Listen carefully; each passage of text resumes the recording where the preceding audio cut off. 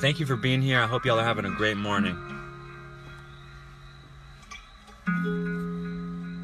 I know I am. But look, we all gotta show up. There's lots of moments that I wish that I had it all to myself. There's so many moments that I'm thinking that I'm falling behind.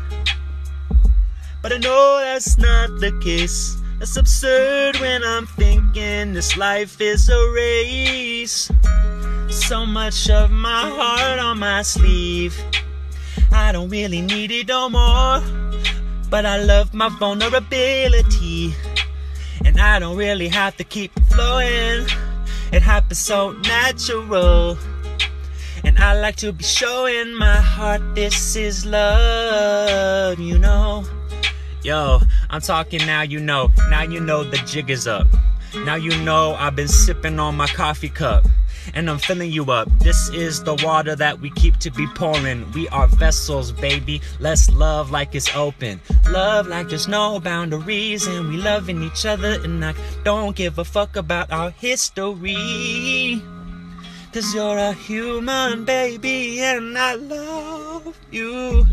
Yo, it's not so easy though. And we get really frustrated and get all caught up in our shielding and in our masking. So let's just start basking in the glow of the people that we really see. Can we see past these walls that we put up? I'm trying to recognize why this is something that's so mine. When I think about it, I can't even shout it from a rooftop, baby, 'cause I'm living in a basement. So it's really chilly. I got no windows really, but I've been seeing you from afar. And so I ask a simple question. How does it go? How do you do? Where shall we flow to? On the river of life, I'd like to see you standing on the edge of the knife. There is a hardness. There is something that feels impossible. There are some dogs walking on the street. Big poodle babies. I love to see it. I love to be it. I like green beans. I like to eat them up. Y'all know what I fucking mean. It's the truth of my life that I'm just tapped in on a regular basis. And so I'm facing my truth every single moment. So I gotta show up. I'm just using confidence to stand tall, to not just knock myself down. The negative self-talk, it comes so strong sometimes. On a day-to-day basis, my life's changing. That's what it does. That's what our lives do. That's what our lives do. They just change on a regular basis. Life is always changing, isn't it? Theron and I's lives have certainly been changing since we last saw each other, I think well over 5 years ago, if I think back. And it's been great to reconnect. Theron reached out to me a while back, just kind of saying, hey, love your stuff, keep it up. And here we are having one of my favorite conversations that I've had on the podcast for sure. So we were figuring out the tech stuff right at the beginning, but we get into it super quick. So I hope you enjoy it. If you know either one of us from back in the day, I think this will be a delightful little update on what we've been up to. But we get into all sorts of topics, and there's obviously, you'll hear in the episode, there's going to be a part 2 episode coming up after this one. So hope you enjoy part 1 with Theron. It's amazing. What's up? What's up? What is up, Theron? Good to hear your voice, man. Holy shit. Oh, God, this feels good. Oh, man. Dude, yes, it does. I have been listening to your podcast and just want to say I love you, man. Oh, like you don't need to hear to say. All right. Well, you got a practice run complimenting me. There you go. No, so let me start over. been listening to your shit and watching your shit. And I just wanted to say I love you, man. I know you don't need to hear it from me, but I'm proud of you. I'm so happy to watch you on your path. It is very inspiring to see you going. I mean, it looks like you're going all out in your art and essentially doing what you feel is right instead of doing what everybody's telling you to do or doing what everybody's telling you is right. Yeah, dude. Yeah, and it's like it's like so simple. And like, bro, I'm just getting started, bro. Like, I know everybody forgets that part. It's like Yeah, every day we're doing something different. yeah. Yeah, but hey, so for the listeners, Theron and I were roommates back in 2015, 2016, our freshman. So way back. Seems like ages ago at this point. Yeah, I know. I was thinking about the earliest I remember dealing with Wes was like our college had a weird intro to like, this is what college life feels like a little bit. And then they threw you in with a random roommate. And for like, I think it was just one night or maybe even 2 nights or whatever. Yeah. And Wes and I were just randomly put together. And I was like, I am anxious about finding a stranger to live with all year round. And this dude is dope. I think we both asked, like, Oh, I just lost you. Dang it. Looks like it is gonna lock, huh? yeah, that's what it's doing. But I will, honest to God, Dang it. every 10 seconds, I will just touch my screen, and that's going to be my method today. I'm sorry if it doesn't work for podcasting, but hey, that's what I'm going to be doing. But Yeah, dude. anyhow. Dude, the way that I tell the story, and I don't know, and I'm sure you remember this, is that you and I were sitting next to each other at that Spanish test. Yeah.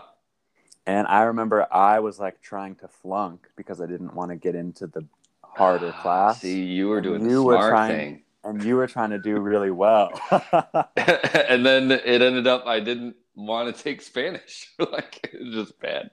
No, you probably did the right thing to prepare yourself for like. I mean, I ended up taking a semester of French, so it didn't matter anyway. Yeah, I took German, so hey, look at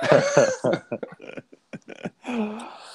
But yeah, man, I love to see you fucking working with the fucking earth, man. Like, that's inspiring to me, dude. I feel I don't like using the word blessed, to be honest, but man, I can't think of a better word right now. Just when you're working in this field, you see how many people out there are very, very passionate about this stuff. But then the sad part is that you're essentially competing with them to do it. Like, there's only so much money that is in this field, and everybody's scrambling to get it to do their stuff. And there's just there's so many people out there that love the world, that love the natural world. Yeah. And so, like, it would be awesome if everybody that was like, I think there's a weird stat that says like less than 10% of people who go to school for working in wildlife and nature, that they actually end up getting a job. Like, if that is your goal, which, I mean, unfortunately, there's not really many ways to make a living loving nature other than doing what I'm currently doing. Yeah. So And so I don't really know what you're actually doing. If you could just talk a little bit about it. I think it's appropriate to let people know that I currently got a new job, and I would consider it in the category of a dream job. And my title is a water bird and waterfowl bird ecologist. And so you could simplify that a little bit and just you can call me a field biologist, I go out in the field and I collect data on birds, on the environment, on how people are treating the environment, and I go back on my computer and I make fancy graphs. So Very cool. Dude, waterfowl. That's legit. and again, I honestly had a pretty deep discussion with one of my coworkers last night about, like, she was asking me questions of like why specifically waterfowl. And I know that I do have a wife and she loves waterfowl like with all her heart. That's her favorite animal taxa, pretty much, or animal group.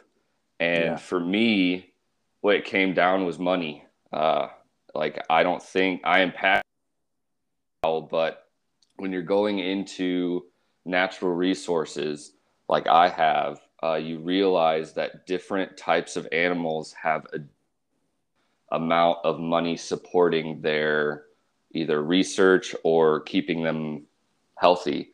And so you end up realizing that the only animals that have a large backing, at least financially, are hunted animals, because there are people out there who just that's what they love doing, is going and hunting, and that is part of their way of maintaining their culture that was passed down from their family. And then it's also ways for them, I don't know, they just grew up with it. So it's a very large backing of, we like to hunt ducks, here's money to make sure that we can continue to hunt ducks. And so so it's one of the most well-funded branches of environmental research out there, is to ensure that the duck populations are okay. But with that caveat, or with that information, there are and others who are on the title of our research, it is waterfowl related, but we are using that money to gather information on other animals as well while we are out there researching waterfowl. So now branching out into other bird species that share the same area and share the same resources as ducks. Like, there are a lot of endangered wetland species, and so we are conducting research on them as well while we're getting paid to do waterfowl research. Wow, that's cool. Honestly, I was thrown into it, and roller coaster ride ever since I started. And so it's been a lot of fun. Awesome, man. Yeah. I can talk about waterfowl for days. I can talk about research for days. It doesn't matter to me, man. It's all you. Let me know. Cool, man. Let's see. I guess I'm definitely interested in, like, I think I'm interested to just hear like how your past 5 years has been, and like how it's been just stepping into the whole world and finding you and Abby's opportunities and what that path has kind of looked like and been like for you. Of course. Yeah. And I think that we can go ahead and dabble into the fact that I, as of late, have been almost fully embracing like I guess my own version of a spiritual path, just because by having a dream very consistently over a long period of time, I've been running, and I know that a lot of people run into this too, but just instances of synchronicity and coincidences, and recognizing when situations are out of your control, but like recognizing when they turn out for the good. And like, just, you get to see all these little patterns that pop up all the time, and you're like, dude, this is meant to be. Like, I don't know how else to say it, but you just know it in your gut. But anyhow, but starting out, like right after undergrad, I was told that if I wanted to get a job in the natural resource world, I needed a master's degree. And so that was pretty early on. That was put on my radar pretty early on. And so I was a little nervous about it, going back to school, signing my life away again for a second time. But it was pretty neat because all the cards just kind of fell into place. Abby is way more academic than I am, and she is a lot smarter than I am. And so she ended up landing a master's position before me, and I followed her around for a few years while she was getting her master's. And then an opportunity opened up for me to get my master's as well. And so we spent time in Illinois for quite a while. She was studying wetland quality. And so she was out in the wetlands mapping where the water was. And I don't know how many people out there have experience in wetlands, but I think it is one of the most difficult biomes to research out there because you're dealing with the worst of Mother Nature as far as hot, muggy, sticky, buggy, and like you're walking through like knee-deep muck, and you're just like, dude, this is intense. And so Dang.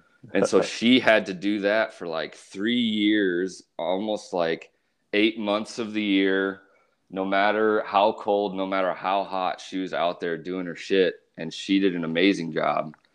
And so I helped her out as much as I could. And then I ended up getting a master's position studying what are called marsh birds. And we also call them secretive marsh birds because they just hang out in cattails and super dense vegetation. And all of the historical ways of monitoring bird populations is stepping outside your car and counting birds. And these birds are hanging out in super dense cattails and shit. And so you can't see them. You have no idea how many are in there. And so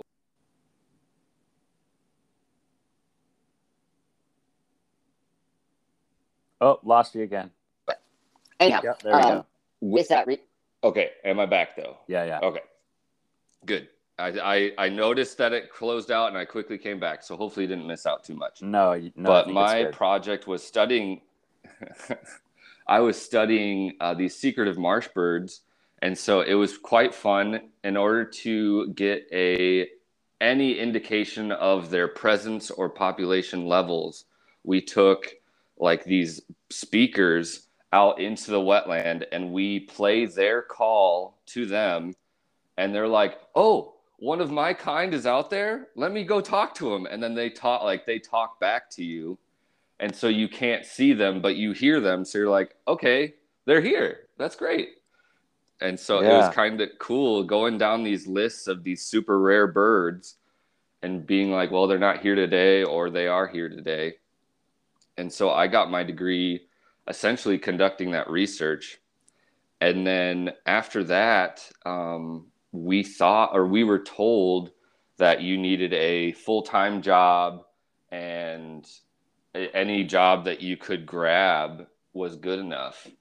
And so we were told also that since it's so competitive in our field, that it was going to be a difficult time to have both of us. Abby is in the same field as me, and like we're married, and so we want to stay in the same area together. And so finding two jobs in the same field at the same time was going to be super difficult. And so we latched onto a job opportunity in North Dakota.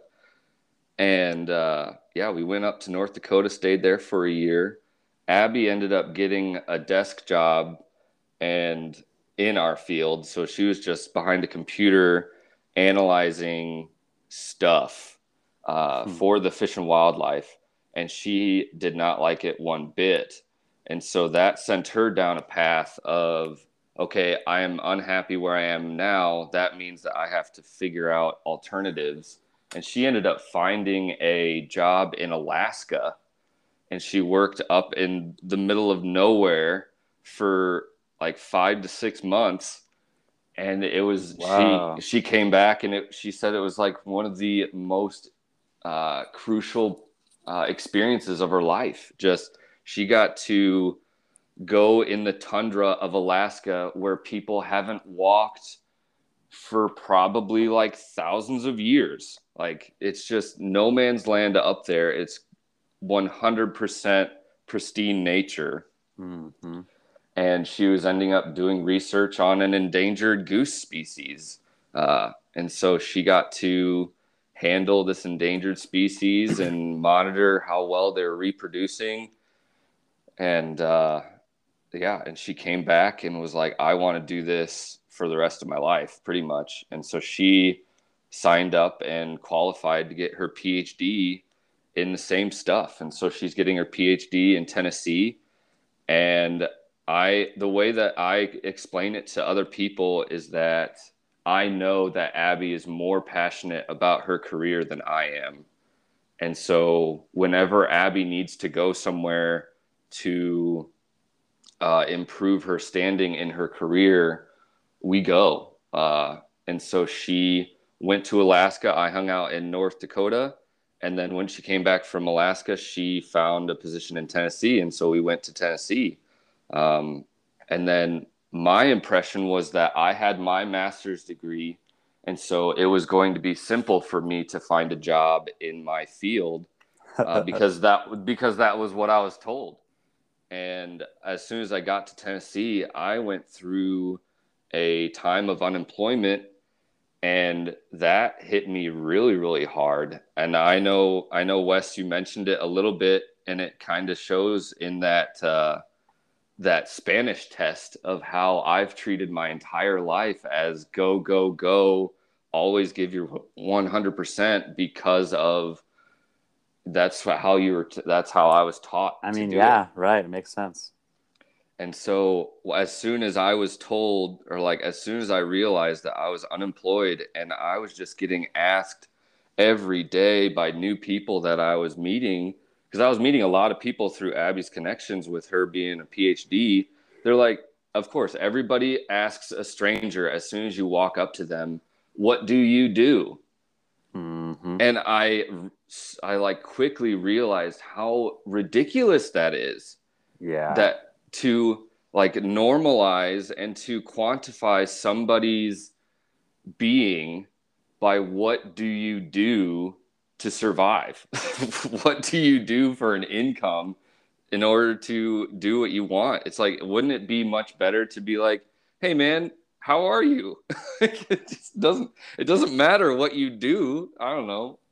So like instead I had to admit like, oh no, I am unemployed, which people often interpret as you do nothing, which is not true at all. Right.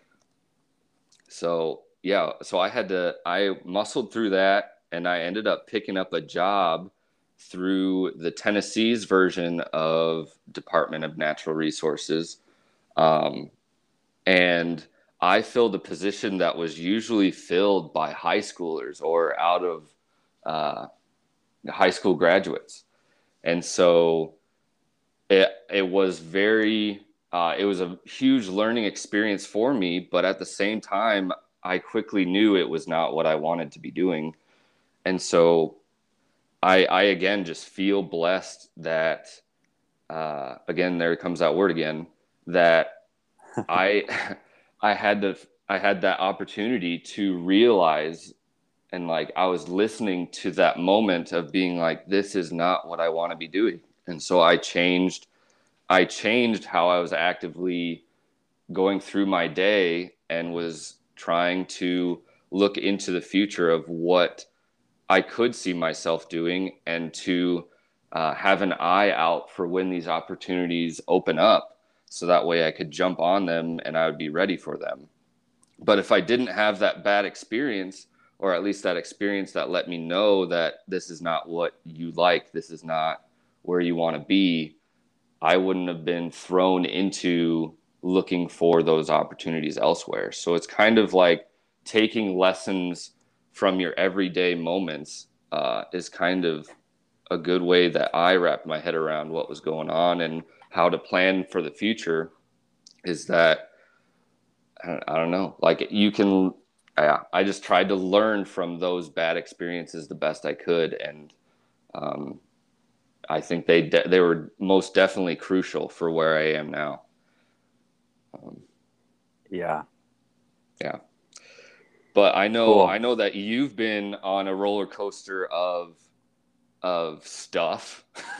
Yeah, for sure. I know that you've talked about different aspects of your timeline and how they've influenced you deciding to pursue your passions.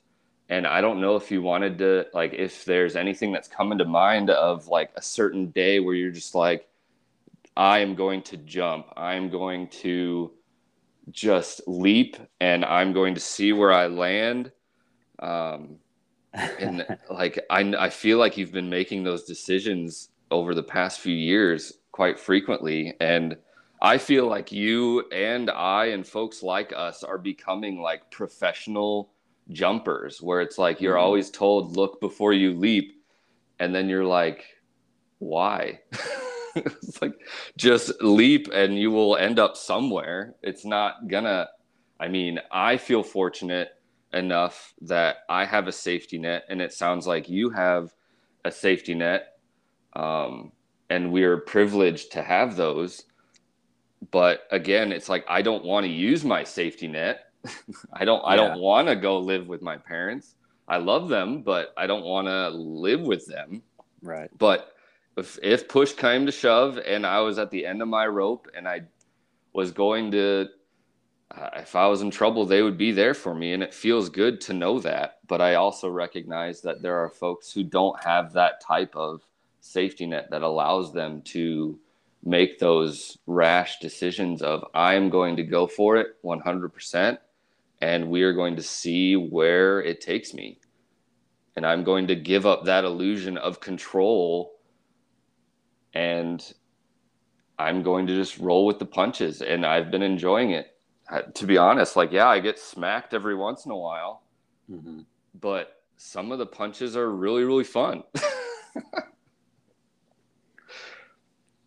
Yeah, dude. And it's definitely a skill. Taking the leap is something we continue to learn how to maybe not do better, but stop the limiting beliefs and, get better at pushing past all of the, the thoughts and the expectations of others, and like the playing it small, the what do you do?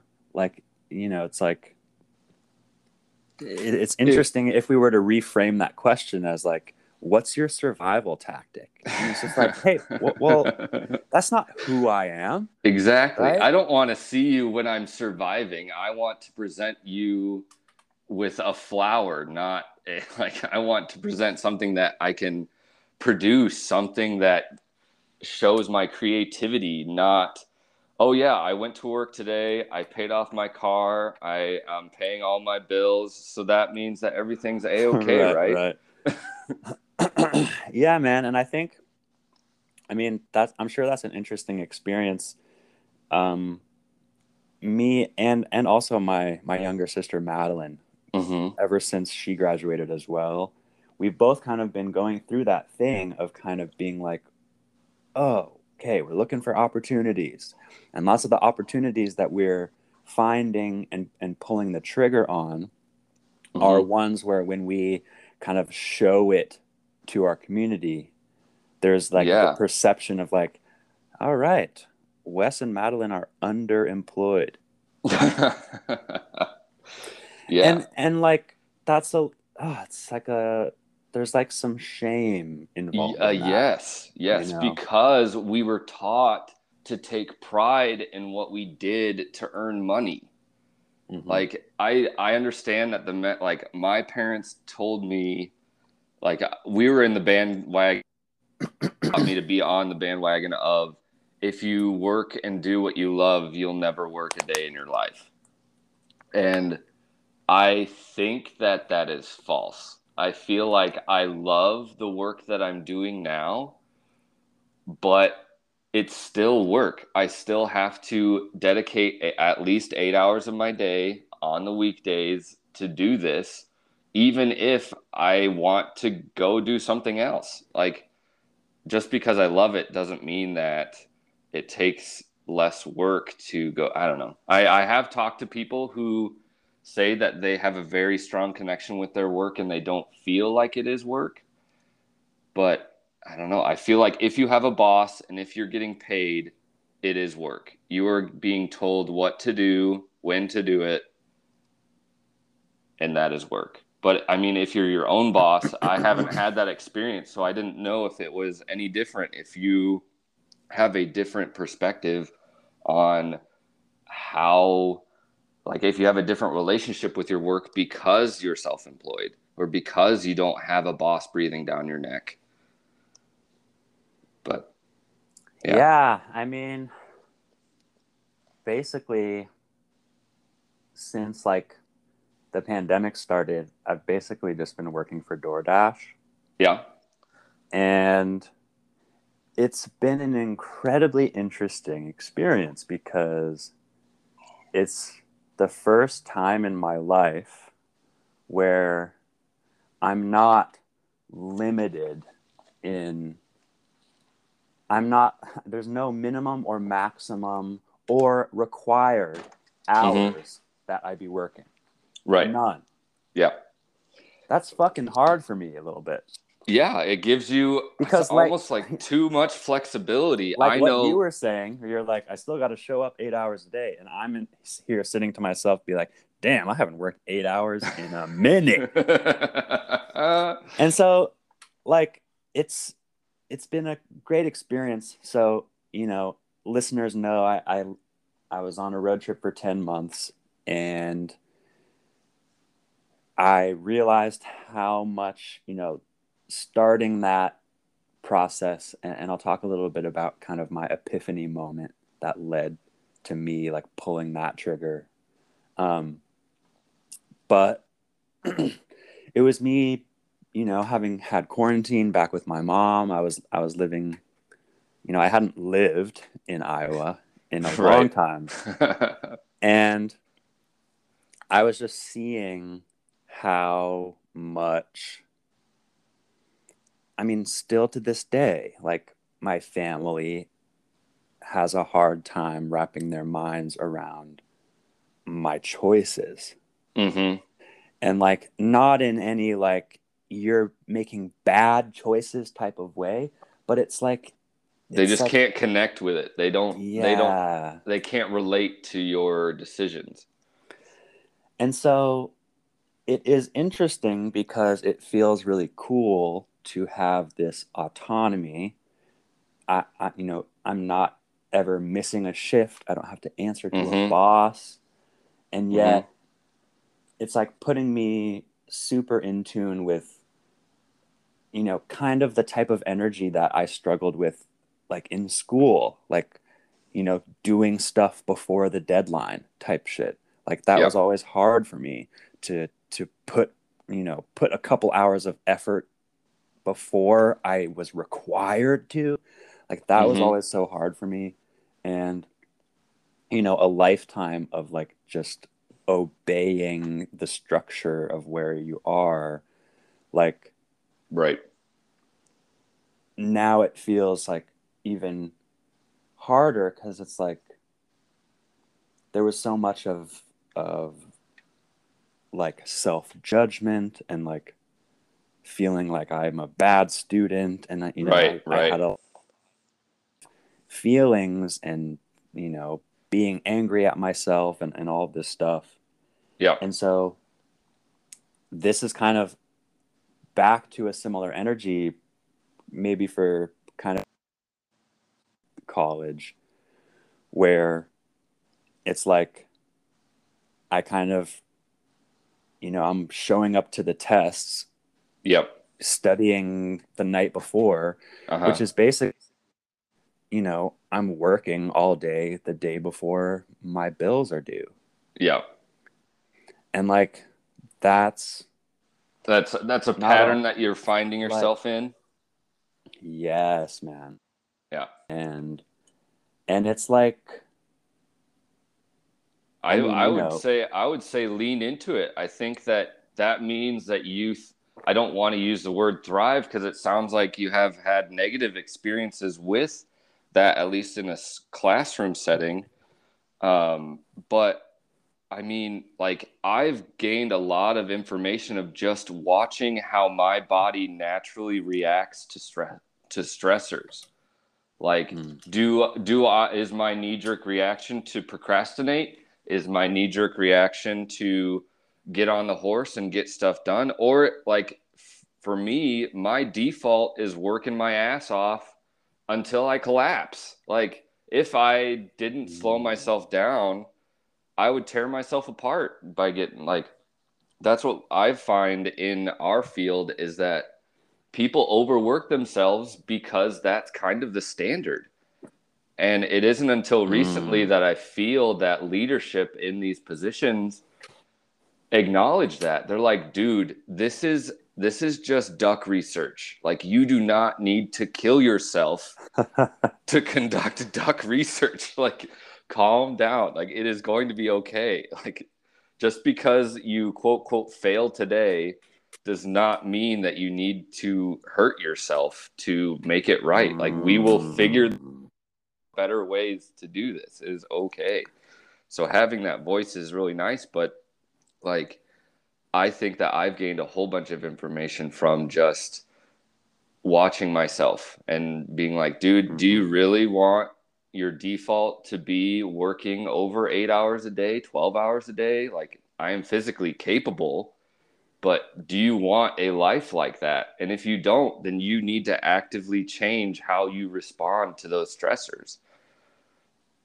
And so, like, for me, I think that's where I've heavily leaned on meditation and yoga, because it is a mind trip of I'm going to go do yoga today, but it's a practice of shutting your body and like, calming your body and calming your mind. I don't want to say shut it off, because that's impossible, but I think, like, quieting the chatter, like, yes. when I think about the chatter that we hear from ourselves. Yes. And like, yeah, I mean, getting into, I've really taken in so many concepts from Buddhism. Oh yeah, dude. I think out of all of the Eastern religions, like, Buddhism is one that I've connected with strongly. I know that Ram Dass talks about all sorts of other religions, and he calls himself a Jewish, Hindi, Buddhist, Muslim, Christian, and like, he goes through the list of all these different religions that he has used as stepping stones to get to where he was or where he is now.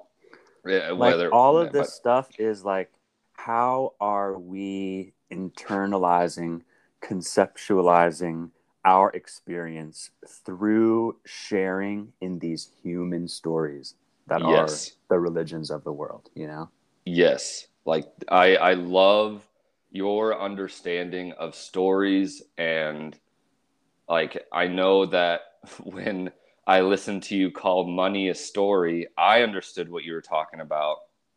When it's just a concept. It's a human-made concept. If the human race was wiped off of this earth, money would not have any value. It does not exist outside of the human world. Well, so here's the thing, right? It's wild to me, like, what gives money its value? It's the story. Yeah. And the fact that we all were given the premise the moment we awoke here, and we just take it. What's the phrase? Like, take it as it is. We just accept what we're given. We accept the story. And all. And so, because the story is part of the framework that we're given when we're also just seeing reality, we automatically perceive the reality we see to be the story we hear too. Right. Yep. Like, because they're shown to us at the same time. Like, right? Like, what is my life about now so much? It's about unpacking so much of the stuff that I logged away as like the foundations and the brick, the, you know, the scaffolding of the world we live in. Yep. And like then starting to see like, okay, these stories didn't just happen. Yeah. So many of them were injected into the masses because somebody wanted to profit. Right. And it's not like somebody flips a switch and it's going to be that way forever. Like, these are actions that have been actively acted on for a millennia. Like, the societal structures that we have now have been created and maintained.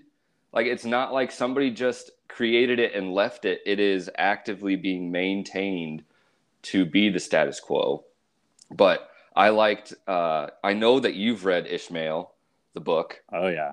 And so Abby was the one, while she was in Alaska, she told me, she's like, dude, I read this book, and I personally don't really read books recreationally because I have to do so much reading for work. But, right.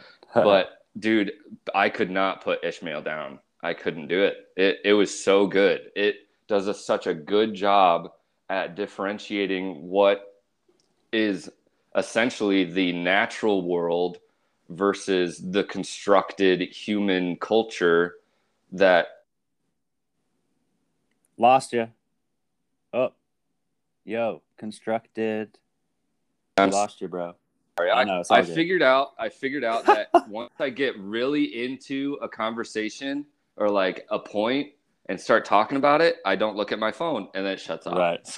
So you guys get to hear my intense thoughts, and then it gets cut in half, and then, you know, it's great. Dude, I'm so sorry that that's doing that to you, man. That's annoying. It's honestly fun, and it's acting weird. Like, this app is draining the battery so much. So if my audio changed just now, it's because I switched to speaker, if it's working or not. Yeah, I think it's fine. Okay, you think it's fine? All right. Yeah. But Ishmael is essentially talking or separating the differences between the natural world and the human construct of our different emerging human cultures. And so that's where I feel probably the most fortunate with working in the natural world, is that I'm exposed to a world that is outside of, or at least we're often told to look at it from a perspective excluding human influence, which I guess on the surface is stupid, because I mean, right. a man's world, we are impacting the globe so much that we are like, there is essentially no such thing as untouched Earth on this planet. We have influenced everything. So, but going back to Ishmael and stuff, and like, it was so crazy. I think in that book, it just talks about how, like, let's say for those who believe in reincarnation, the majority of all human souls that have ever existed on this planet existed in a nomadic hunter-gatherer situation. I know that the population of the Earth right now is so much larger than during those times, but human beings have been on this planet for so long that I believe that the amount of human souls that were on this planet during that time, during the hunter-gatherer time, is probably where the bulk of the human existence is. I agree. I strongly believe that is where human beings are in their natural setting, is either in a hunter-gatherer community or in a small agricultural community. As soon as agriculture hit, it spread like a plague. Like, the idea of I can work the earth, I can manipulate the earth to benefit myself, and then that opens the door to, I put this amount of work in, so that way I deserve this food, you don't have any food, so that must mean you didn't put any work in, so you do not deserve food. I feel like that was probably one of the first divisions in our culture of I am better than you because I have more food than you.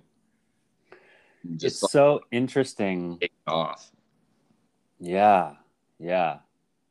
And totally. No. I mean, that's the start, really, right? It's like the minute somebody else kind of was the gatekeeper in that way. Yes. Everything changed. Yes. And like, I think in Ishmael they talk about it, but that book has inspired me to look into, like, I guess, look at the world through those lenses of what was life like back when we didn't have agriculture. And in Ishmael, they talk about how, and then I also get the books Ishmael and Sapiens mixed up. I know that you said that you haven't gotten to pick it up yet, but I would strongly recommend it's on my shelf right here. I actually just borrowed Chad's copy. Oh, it is good. So I have yet to crack it open, but yeah, Ishmael talks about concepts of how humans evolved throughout time. But Sapiens has a more kind of like archaeological approach, or like matter of fact, this is the evidence that we have available. This is probably what human life was like back in the day. And like going on, and like I wanted to come back to our discussion about 8-hour work days versus non 8-hour work days. There's a lot of evidence that suggests that it was more than possible for small communities of hunter-gatherers to collect all their food needs for their community in less than 4 hours. Yeah. And so their lifestyle was wake up, put in 4 hours of foraging, whether it was 4 hours of hunting or 4 hours of gathering food and goods. And then the rest of your day was, I don't want to call it leisure because it's hard to imagine what leisure was back in the day. But we need to call it leisure, man. Yes. Because that's human. Yeah. And we all have woken up and been ingrained with this capitalistic mindset. Yeah. Right? It's like work ethic. I use this example. I probably said it on the podcast before, but, seeing every other obituary talking about how their father was such a hard worker. Yeah. And it's like, I know what you mean, because all that really means is that my father cared for his family. But in the culture, caring for your family means leaving your family to make money. Exactly. Yes. It's like I put my family first. So in order to put my family first, I am never going to see them. It's like really sad. Mm-hmm. Mm-hmm. But I know that that's how I was brought up too, is that like my dad, he was responsible for 5 kids, and he didn't have based on my experience, he didn't have a super lucrative job. It was, if you need more money, you need to put in more hours. Oh yeah. And so like growing up, I was a teenager and I was mad at my dad because he was mad all the time, or it felt like it. Mm-hmm. And in hindsight, I'm like, oh yeah, I understand why you lost your temper. Like you didn't have any sleep and you were working these crazy shifts that like one day you would work like from 6 p.m. to 6 a.m. And then the next day you could work like 11 a.m. to 11 p.m. Like just completely messing in order to provide for us. And then in hindsight, I'm like, yeah, of course he was angry. Of course he was cranky. So but he was doing how he was trained to provide for us. He was doing what he could. Yeah, dude. I mean,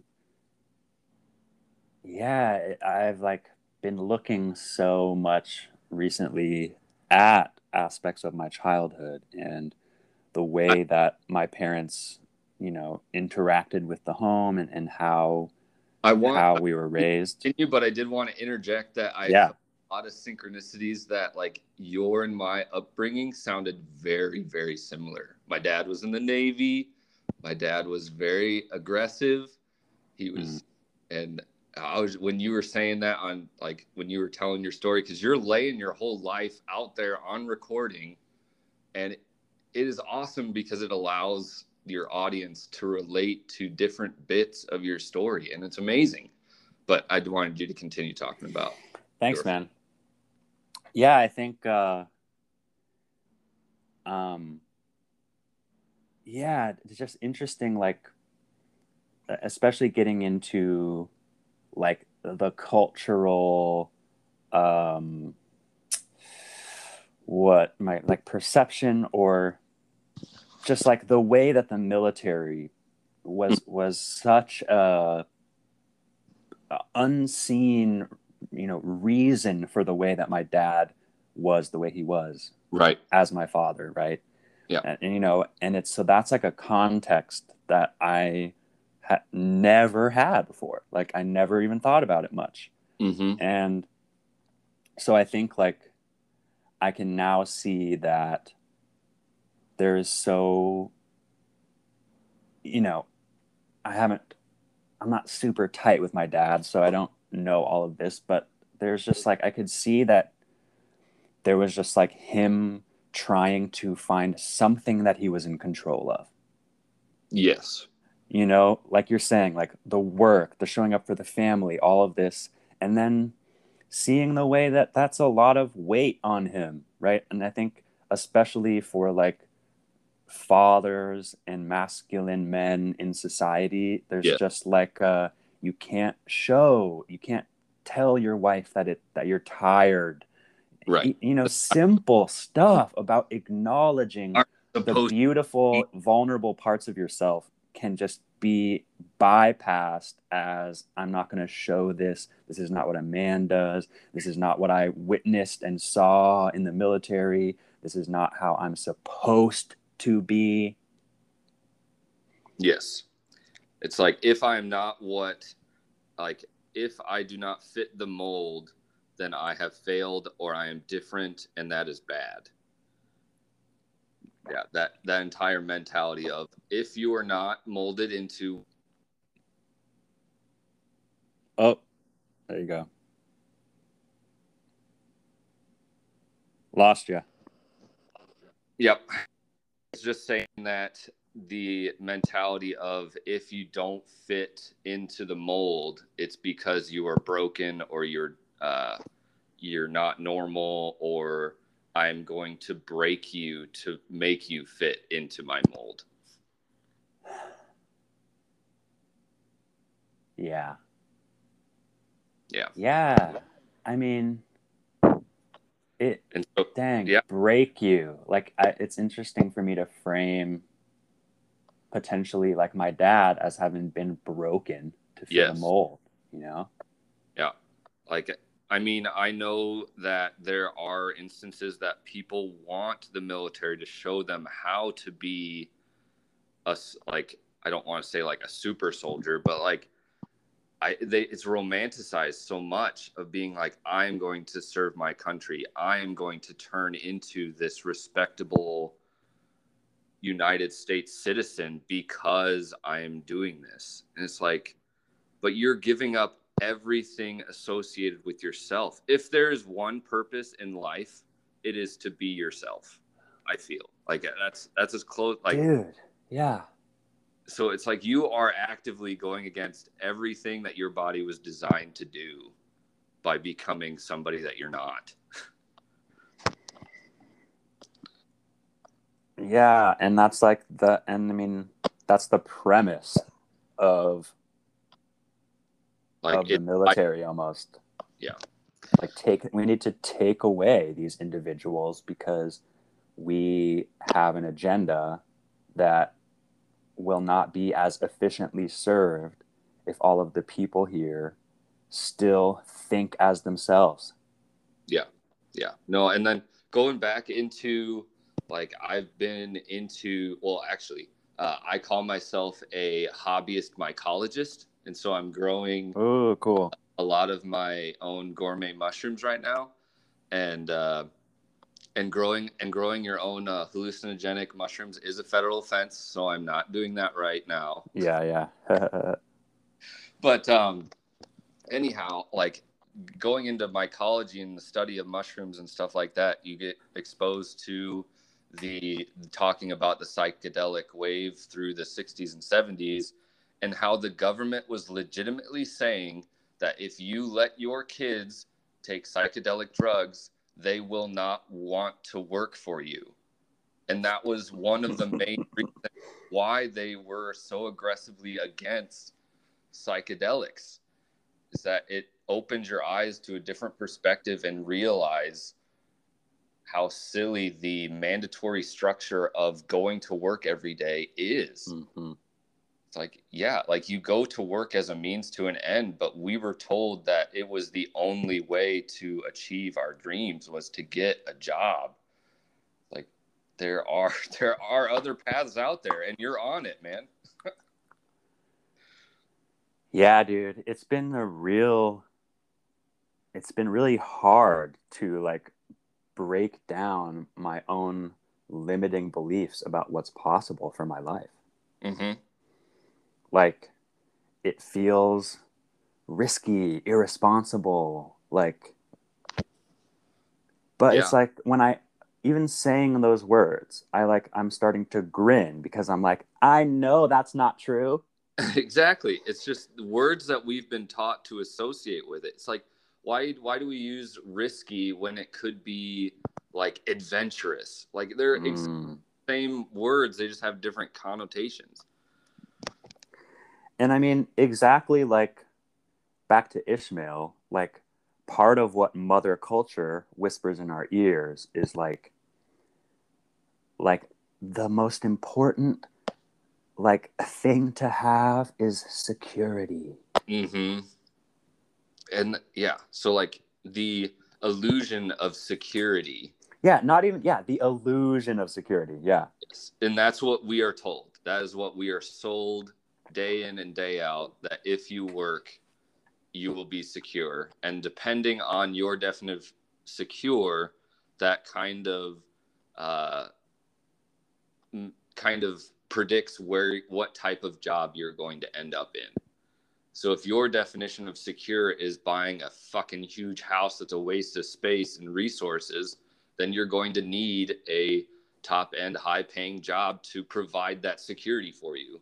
But if your definition of security is, I need to have food on my table 7 days a week, your job is going to look completely different because that is your definition of security. Yeah. Yeah, and I definitely find that my definition is drastically ever changing right now. Yeah. And it is pushing up against my parents' definition. Yes. Yep. And it's fucking hard for them. And I'm in this place of just like reminding myself like it's not my responsibility to make them comfortable. Correct. What they do with the information that you are providing them is their choice, or like it is up to them to decide how they react to the information that you're giving them. They all, like, parents do have an influence on what the kids do, but at the same time, like, you're raising a child so that way they can live their own life. So when you see your child living their own life, it's hard to dream the same dreams because you're completely different people. So it's like, no shit, my dream is going to be different than the dream that you made up for me. And I think there's a potential kind of like, you know, especially like my dad working, he's like, well, I didn't sacrifice my time so that you could go fuck around on the internet. Like, my dad wouldn't say that, but like that energy of being like, you're wasting your potential, or like, you know, why don't you utilize that degree, or otherwise, why did we pay for that? And I'm like, yeah, Exactly. Because your ass convinced me that's what I needed to do. So like, it's like, Yeah. yeah, dude. And it's like, there was this told that it was their responsibility to point you in a direction towards getting your undergraduate degree. And then as soon as they fulfilled that responsibility, everything was going to be A-okay. Everything, all their dreams were going to be fulfilled. And it's like, no, I am a free individual. And like, my life is my life. Like, there's no way that parents need, like, I thought that was an understanding that parents, when raising their children, and of course I'm speaking from no experience of raising children, is that like you are preparing your child to be able to be self-sustaining. It's like, yes, of course you want your child to be well fed. Of course you want your child to be safe. But you can't force them down a path. Kids will fight you the entire way. If anything, if I've learned anything from hearing different people's experiences with their family, it's that like there's always some sort of rebellious, like, I'm listening to what you're asking me to do, but I understand that I have the freedom to decide what to do. And like, I feel like everybody has some sort of experience that kind of highlights that, of whether it's completely actively going in completely the different direction as your parents wanted you to, or it's just slightly different or something. There's always going to be some layer, because there's no way you're going to 100% match what your parents have laid out for you or wanted you to do, I guess. I think a lot of people just take the script and run with it as it's handed to them. Right, and maybe do some improv, but for the majority, it is a script. It's go to school, get a job, get a house, get a car. Or it doesn't even have to be in that order, but there is a book, there is a script out there that have been used for thousands of years. But not even, bro. What's that? Not even thousands of years. Right. It is so much younger than that. Well, I mean, I'm going back to like the agriculture stuff and be like, so true. Like I'm going, that's where I'm drawing the line, is at like the development of agriculture is where there's a hard line in the sand of when we went from working with nature, being a part of nature, to manipulating nature for our benefit. But yes, I think that our culture, like the United States, has only been around for what? Like, was it 100 years, 200 years? Like, people haven't documented like Christopher Columbus was the first documented white man to see the United States, but doesn't mean there wasn't culture already here. But dude, there was culture richer than our understanding of culture. Yeah. As white people. Yes. And we are going to change that, and our voice is being heard because we are also white people. Oh, dude, I run into that issue a lot in my field. So we have a saying that our field, and I know that other fields are the same, that it's just pale, male, and stale. So you're an old white man in our field. Like, that's what is dominating our field right now. Mm-hmm. And so it feels so weird to be on the other, I don't want to call them teams, but it's like, no, we have generated teams. The pale, male, and stale folk have blocked themselves in the tiny corner of defending what they think is right. But then, do you know how small of a window pale, male, and stale is? You are literally fighting against everybody else. Like, there's no way that you can sustain yourself. So you are going to get taken over by people who embrace other cultures, other ideas, other backgrounds, and other interests, and understand that having different opinions at the table is a good thing. Mm-hmm. But it does feel weird being, like I said, pale, male, and stale. I'm 2/3 of the way there, and I'm working on my third one. Oh man. But either way, not like just yeah. I mean, going back and looking at another book on top of Sapiens is a book called Origins. It's how the physical earth, so all of the physical resources that were available, shaped the cultures that are here today. Mm. And so like little things like how large iron deposits are in China, and so they've had access to large iron vats and supplies for a long time. And then like in Europe, they essentially skipped the Bronze Age because they didn't have the copper and tin required for it. And so they skipped from the Copper Age to the Iron Age, and just how all these different cultures were competing with each other based on the structure of the earth and how much was available to them at the time. And so to me, it breaks down that illusion of control and that illusion of choice, where it's like I don't want to call it a predetermined path, but like you see it in nature all the time, that a lot of organisms' worlds are so small, they are so impacted by the environment around them. So it's like they don't even have a choice with the decisions they have to make, because they're just responding to the environment that is given to them. Right. And I relate to that a lot.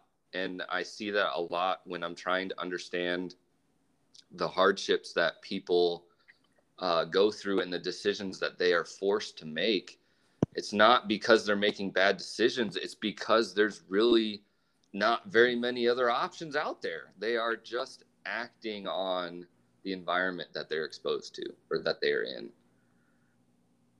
And so like people think that like the military tells you that you have so much control over your environment, and if you're not getting what you want, it's because you're not working hard enough.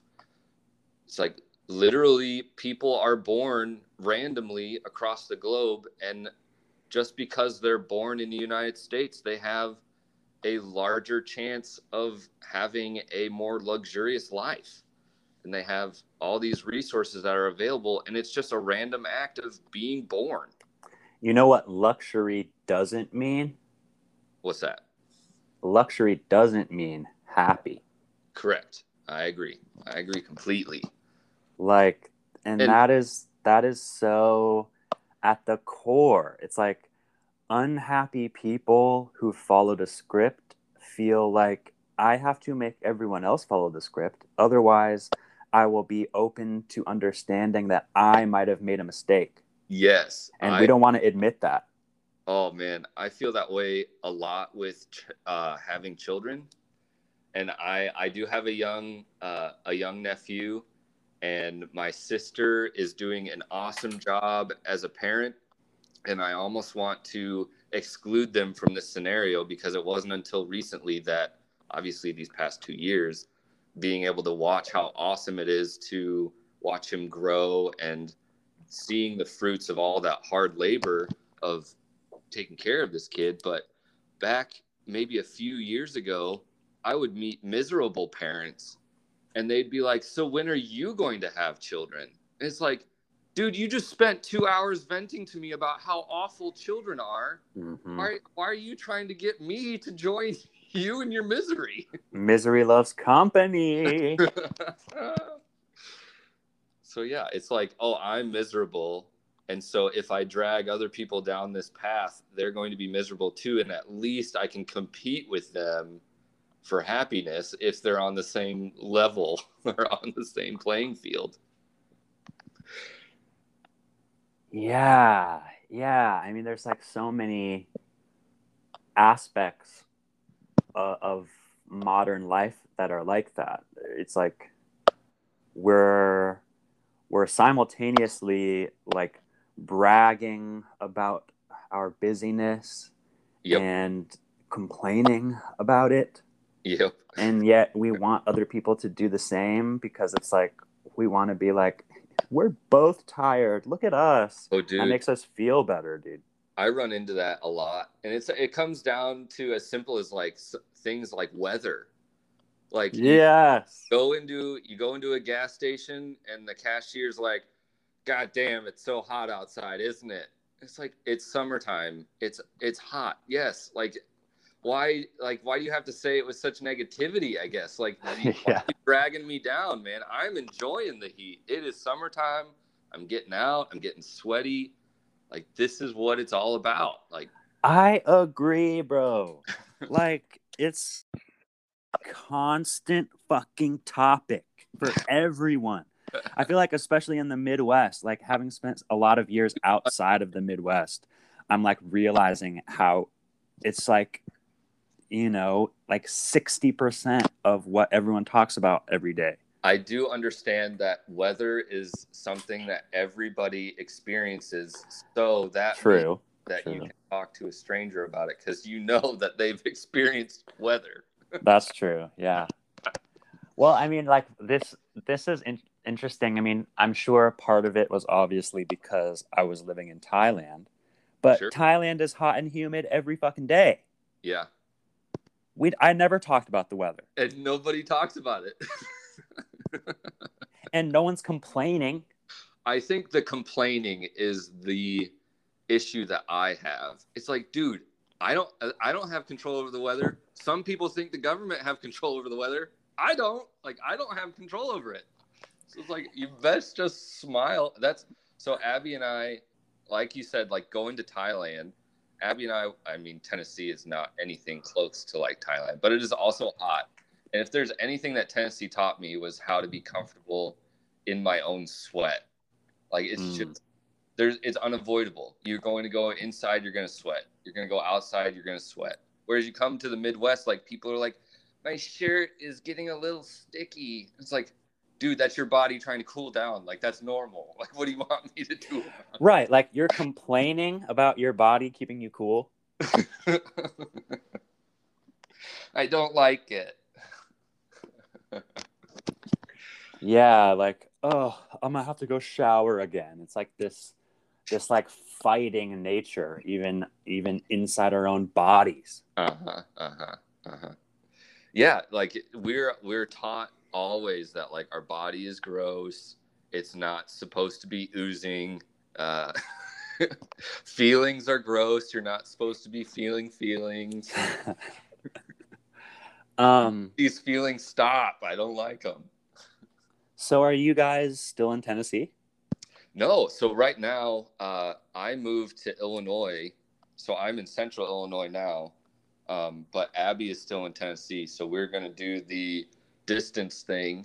And the way that I explain it is that Abby was in, I already talked about it, but she was in Alaska in the middle of nowhere for like 5 to 6 months. Yeah.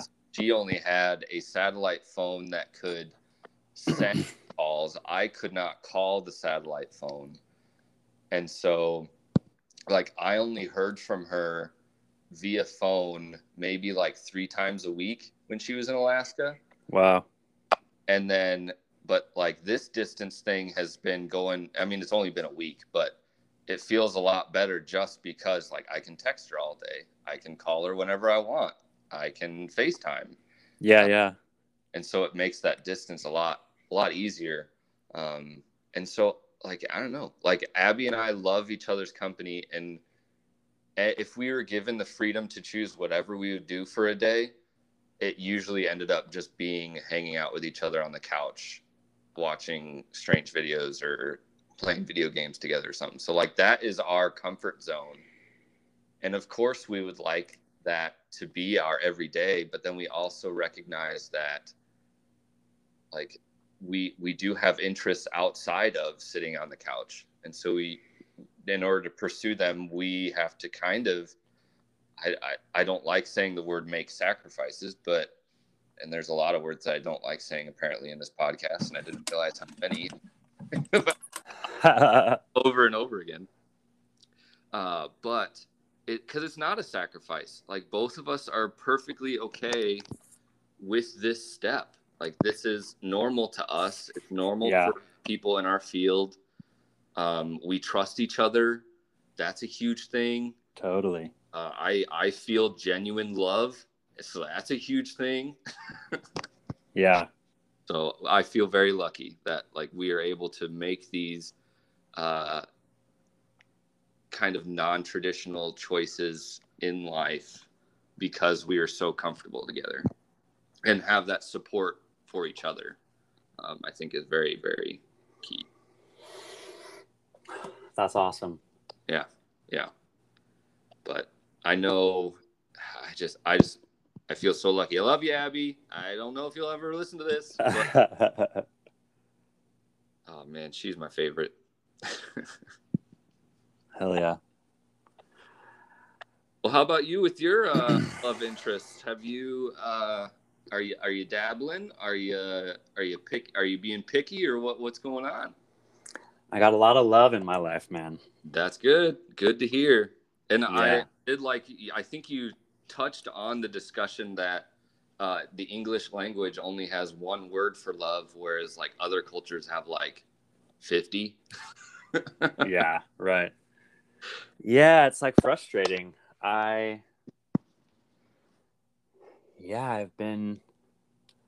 found some cool people to share love with recently. Good. So, and that's like, it's really dope. It's kind of going hand in hand with also supporting each other in our art. Yeah. And I wish that other people could understand that more easily. Like, it's like, oh, are you dating anybody? Do you have one person? It's like, dude, mm-hmm. my life is so much more filled with love because I am allowing myself to share it with so many other people. Yeah. I'm not restricting myself to one person. Yeah, dude, that's helped me so much. And it's kind of taken away some of like the, I don't know, maybe not pressure, but it's just, I think maybe pressure. Like it's very like, who's locking you down? And there's kind of that, the cultural, like, it's did you find your better half type of mentality? Yeah. Which I get is super common, and it's the cultural example of love that we see every day of our lives, pretty much. Yeah. But yeah, man, like a lot of really cool people basically came and found me because I was like showing my vulnerability to the world. Like, no, I think that's all it takes. I mean, not all it takes, because that is a big fucking deal, dude. Like, I think that you are like, I think that the internet is so vast that it's like I don't want to get too wooey, but it's just like the universe. Like, it's mostly dark space, just mostly black. Yeah. You're drawn to people who are putting their true self out there, regardless of how black it is outside and how dark it is. And so people are drawn to that light and that energy of just being genuine. Like, it just blows my mind how difficult it is to find genuine folks, or at least folks who are willing to show you their genuine self, I guess, in a regular conversation. It's just like, I'm like, you just, as a conversationalist, you're digging past all of that small talk and trying to tease out and kind of play that identity game of like, okay, when are we going to get to your true self now? But I think that you are doing a great job of consistently putting out yourself, and how, it must feel very vulnerable, but I'd be willing to bet that it's been rewarding, don't you think? Or do you think that okay. Yes. I want to make that assumption, but I mean, it looks like it's been rewarding, and it drew me in for sure. So it's worked for me. Yeah, dude. I mean, that's cool for me to hear. I talk about it too. It kind of just feels like why am I just shouting into the internet? Like, who cares? You know? But Yep. then if I stop and I'm like, who the fuck's voice is that? Yeah, like I obviously connected to you because I have already been exposed to a version of you from way back when. Yeah. But like if something is the most consistent thing in nature is that everything is changing. Not everything eventually changes. Everything is currently changing. Yeah. It's not like, oh, it's going to be like today it's this and tomorrow it's going to be this, but 5 years down the road it's going to be different. It's like, no, everything in nature is different today from yesterday, and even from this minute to the next minute. It is a constant change. And so being able to see, it's kind of like, okay, so I've been obsessed, like I said, with growing mushrooms, and I'm also obsessed with growing indoor plants. And the thing that I get the most enjoyment out of is taking pictures of them, and then a day later or 2 weeks later coming back and taking another picture and being like, dude, if I wasn't paying attention, I wouldn't have been able to see this huge change. And so being able to kind of look at your life and just like know that, dude, you have gone through changes, and that is inspiring.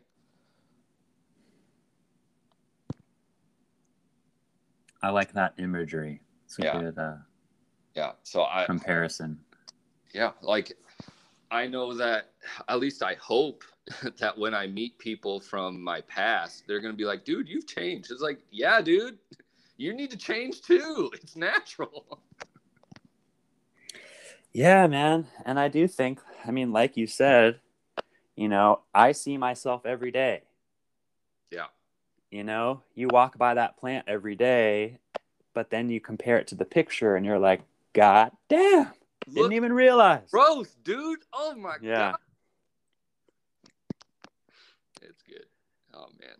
No, that's where I feel super lucky with being exposed to going outside in nature and like literally getting my face in the mud to look at shit, and being able to tap into that imagery and those lessons provided by nature and applying it to my life has really, really helped me through all this stuff. And I think that the cultures in prehistoric times and even present times that like embrace nature as God or as the unknown is just so cool to me, and I connect with it so much.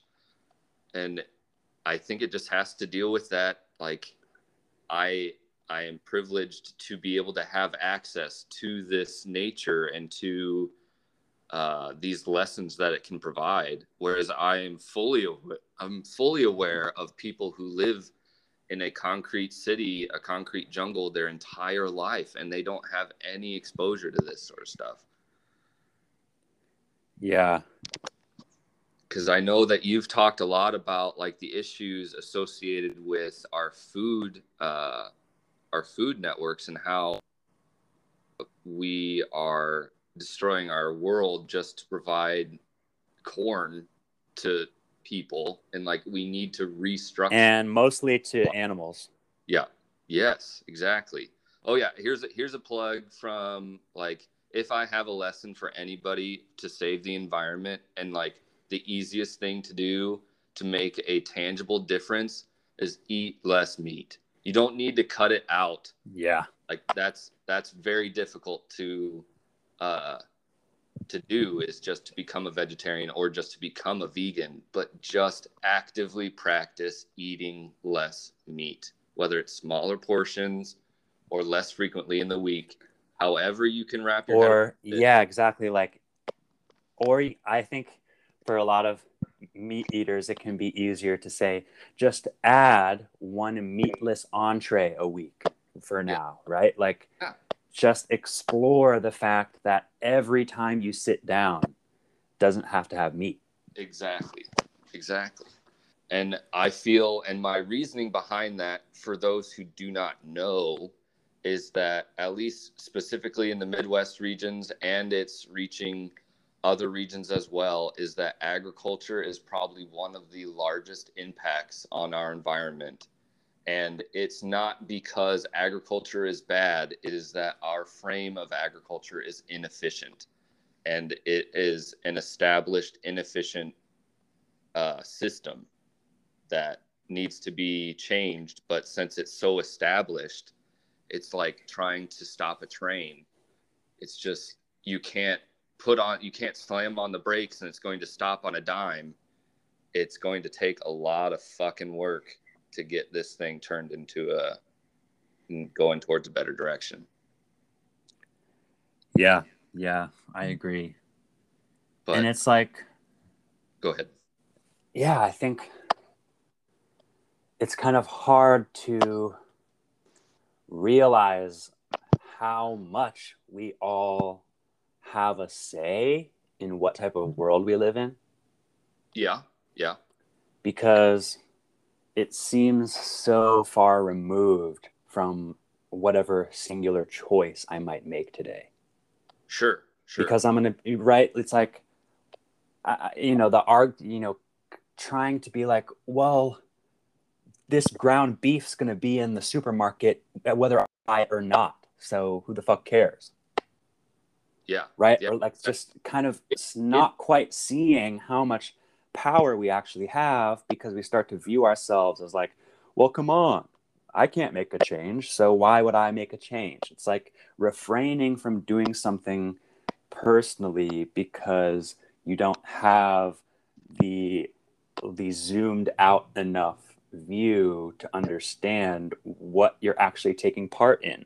That's so much bigger, and that has all those consequences. I mean, yeah, dude, especially I'm sure doing so much research with water and these water ecosystems, like the first lands to go for agriculture that were like the first to be removed. Like, we're talking about the fact that the rainforests are disappearing, and the United States is yelling at Brazil, being like, dude, you're messing up your natural world. What are you doing? And then you look at the United States, and like 90% of the natural prairie that stretched from essentially like Indiana over to like all the way over to Wyoming have been erased. Yeah, dude. It's like, we're yelling at people in Brazil for ruining the rainforest, which is valid. I'm fully supportive of keeping the rainforest intact. But we should also recognize that the United States has fucked up a lot of shit. And we shouldn't. I know that's the hugest like complaint that other cultures have when the United States is trying to criticize folks. It's like, dude, you're so hypocritical. Like, how am I supposed to fucking listen to you when you're not even getting your own shit taken care of? And so I think this brings me back to the power of story. Ooh, I like it. I like the loop. I like it. Right? Yes. Because what do we as Americans believe about ourselves? We're the best fucking nation. We're free as fuck. Yes. We're rich as fuck. Oh my God. We get all of the cheap prices based on labor exploitation from the rest of the world, right? We have the money to buy up all the vaccines if we need them. We have the money to go. I mean, bro, I'm sure you've seen this, but it's such a classic, or I mean, heard of this topic of just understanding that I don't even fuck third world even as a phrase, but the non-white Western nations are incredibly rich, right? Yes. The world is rich, but like the people are poor because they are being exploited. because Yeah. the richness is exploited by the West. Yes. Like, and yeah. ugh. Yeah. Like, I think, like, the way that I've been looking at this entire issue of this story that we're making up from for our culture in the United States is that, oh, we're perfect. There's no such thing as the slave class anymore. It's like, dude, it's everywhere. Yeah. Like, the prison system, like, there are so many people in there that don't deserve to be in there. They're like, I feel like the best, also, I guess I can say my opinion since I have that right. Yeah, please. Is that, like, the biggest issue that we can tackle as a country is the incarceration of people with cannabis charges. They're like, half of the country, it is completely legal in the state. I understand there's complications on the federal level, but like, there's people in prison who are like, got caught with the amount of weed that I typically smoke in a night. Like, it's like they were put away for 30 fucking years, and we have the power to get them out. I believe. I really think that because they're essentially being used and abused as a labor force. Yeah. Oh man, I think that I think more attention is being drawn to that issue, and I think that will make a huge impact on, like, it comes all the way, like, it always comes. It seems like the United States, the main underlying issue is structural inequality, or like, it is built in our culture and our society and the way that our government is run to suppress others. And it is ridiculous. And I mean, yeah. And also, it's hard to untangle it. White supremacy. Yeah. Yeah. No, I think those are intertwined very, very tightly. Yeah. And like, I was going back to like the slave workforce, and like, I keep wanting to make a connection back to like ancient Egyptian times. Like, why did they build the fucking pyramids? Is because they wanted to show their definition of power and their definition of like, to make their pharaohs look like gods and prove that they were godlike. And the United States is the same way. We have a workforce that is pumping out different products that we can let everybody else know in the world, like, look at us, look at what we have, but don't look at our workforce, though. Regardless if it's slave labor or that we pay them a minimum wage, don't look at that. But look at our big pyramids, look at our tech industry, look at our GDP, look at all this stuff. Yeah, no, well, yeah, look at our economy. Look at the stock market. Yeah. So it's just like, it's exactly the same thing that cultures have been doing a long time. It's just, let's abuse the many so that way the few can have luxury and showy products to try and prove to others their superiority. Yeah. Well, and not only that, and this kind of blows my mind. It's like change, or like, give us this, like, convince us that the measuring stick is the GDP. Convince us that money is inches. And then we like, we're going to tell you that this ruler measures success, and we're the ones who built this whole system of measurement that's not actually rooted in reality, right? It's rooted. So it's like, yeah, look at how well we're doing. I designed the measurement system, and according to my measurement system, we're doing a great job. Yeah. Yeah, man. I mean, even it was so highlighted with the pandemic, right? Oh yeah. It's like, yeah. it's like we're like serving the almighty numbers on the fucking ticker. Yeah. I think that's been my frustration with, I mean, everybody has frustrations about the pandemic, I know. But I think my frustrations is that these topics were talked about on day one. Like in like January of 2020, they're like, oh man, it's coming.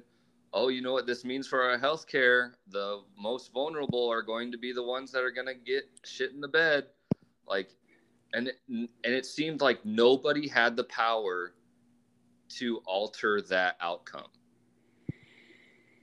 And yeah, like, I bet you that people did have the power, but I just, from sitting on the couch, you're just exposed to being like, okay, if we knew this, why didn't we actively try and prevent this? Or what? And then, like, I guess then you can see or ask the question of, like, why are people allowed to make decisions that impact so many people negatively? Like, why is that allowed, that a few voices can ruin the entire fucking thing? yeah. That's my 2 cents on the pandemic. There you go. But I do think that for me, I actually quite a while ago, I worked at a medical entomology lab, which was a mosquito lab, and I got to deal with disease ecology and how diseases spread and the mathematics behind how you prevent a pandemic and how there's systems in place on how to respond to this shit. And then legitimately, like, I'm sorry, I'm going to say his name, Trump, like, removed that branch or that group of individuals that were there to identify the early signs of a pandemic. He legitimately signed off on them getting removed. And so yeah, it's truly wild. Us professionals, I'm including myself because, you know, I can do that. Hell yeah. But the professionals had spent decades designing a blueprint of how to manage and to respond to instances like these. And it's like, yeah, all these researchers are pouring their heart and soul because they believe it's the right thing to do and it will positively impact the human population. But did they ever think that there was going to be one guy in power that had the audacity to be like, this shit's made up? I don't think they saw it coming. I don't think they saw it coming. I mean, yeah, right? Oh, yeah. And I mean, I can state that based on what I'm seeing with the pandemic, it is not a conspiracy, man. I can't believe you how many people I have to convince that this shit happens naturally, that like viruses happen, and like it has been identified as like the next big hurdle for humankind is that we're so densely packed together that is the functionality of disease in the natural world, is to keep populations in check. Yeah, right? We as humans are developing vaccines and medicine to push us beyond that limit, but we will every single day of our lives be pushing that boundary. Yeah. And for us, COVID was one huge blow to the wall that we made up with modern medicine. It's just, yeah, this is new shit. Vaccines mutate faster than we can keep up with. That is what they're good at. I will say, you know, not only do we, you know, now, you know, like you were saying, live in such a way that it's like, you know, the perfect breeding ground for viruses to check our crazy population.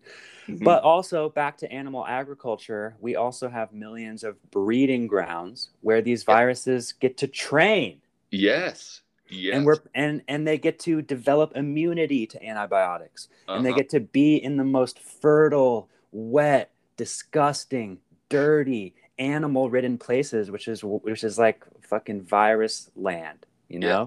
Exactly. And like, I have met a lot of farmers, and I know that a lot of them are trained how to properly administer antibiotics, but in overall, we are over-diagnosing and applying antibiotics to populations, so that way it's just increasing the likelihood of these viruses and bacteria to be, I mean, I guess with the caveat, antibiotics don't impact viruses, but the diseases that are brought on by bacteria, antibiotic resistance is huge, because it only takes a few generations of bacteria to be able to literally swap DNA with each other and be able to share that trait. Like, if we were to share traits, like if we were to breed human beings and be like, hey, this girl is tall and this boy is strong, we're going to make a tall, strong person. Like, so you need two of those individuals to have a child and to raise for it to become an adult. Like, bacteria are just like, dude, you got all the goods to be to be resistant to antibacterial. Oh, here's the genetic code. I'll share it with you. And then that bacteria can walk away and share it with others. Like, they are able to literally swap DNA in ways that we as this is that just, yeah, like the science has been there for decades. It's just that there are individuals in power that are able to convince others to ignore it. It's nuts. Yeah, dude. And it's like, why would anyone ever be trying to tell us to ignore it? Why? Oh, for the benefit of big pharma? Is that what you're saying? For profit, baby. Oh, man. I wish, well, I mean, it must be a new template. I don't think anybody else has done that before. Shit. But yeah, no, it is frustrating. And that's another thing too, I guess, if I'm on my little soapbox as frustrations of an environmentalist or a biologist, is that I thought that when I got out of school and I got a degree and multiple degrees, my opinion would be louder than others. And that is not the case. It's like, oh, I'm sorry, Joe from YouTube. You know more about climate change than I do. Yeah, you're right. I apologize. Hey, you don't know Joe's credentials? That's right. I mean, I asked him, and that's true. I guess that is true. But I made the assumption that he came from a different background based off of his academic beliefs. But yes, that mentality of that my opinion can just as easily be shut down as anybody else's, it feels like. I could be wrong. I don't know. Maybe I'm using my credentials wrong, but I don't know. Yeah, huh. I don't know, man. I can keep. I told you that I could stay on till a certain time, but I've pushed that obligation back. I don't know if you like your episodes long or if you want to split it and we can keep talking or whatever. But I would love to. Mm-hmm. Let's see. I guess the only thing is that just seems like a perfect opportunity for me to just run to go pee real quick. All right. And so, yeah, and then we can have this. So we'll just pause it here, and then we'll just start another one. Boom. So yeah, I'll just call you again in like 2 minutes. Perfect. Or if you have a 10-minute pee, that's fine too. Okay, right on. BRB. All right. Talk to you later. Thank you for listening. If you enjoyed this episode, make sure you stay tuned for the part 2. I come back after a nice urination and we get even deeper into life's topics. So that's all I really have to say about that. Thanks for being here. Check in on the flip side. Never stop learning. We're going to close it with an outro. Let's go. I know a lot of times it's really frightening when we find that we're not in a position that makes us feel happy. And so it can feel panic in our hearts and minds, and fear that if we take a leap and take a step towards different shit, that it means that we could possibly fall flat. We could possibly end up back in our parents' basements. Fuck that. Maybe I should stay at the bum-ass job that I hate. Maybe I should never even date. Maybe I should never even try. Oh well, come on, let's go get high. Oh well, this is my fucking life. Fuck me. Maybe I should have tried when I was 14 or 16 or 18 or 23. Just look at me. We are more powerful. Age doesn't even exist for me, cause I know that I'm not behind. I'm learning to find my flow. So let's take it slow. Let's do it right. Let's take our time. Let's not have fear, but let's notice fear, and let's not adhere to the old bounds that fear makes, that caution tape we step through. Make no mistake, it's not easy, bro, but I got your back and you got mine. Now let's fucking go. Let's fucking go. Let's fucking go, dude. You ready?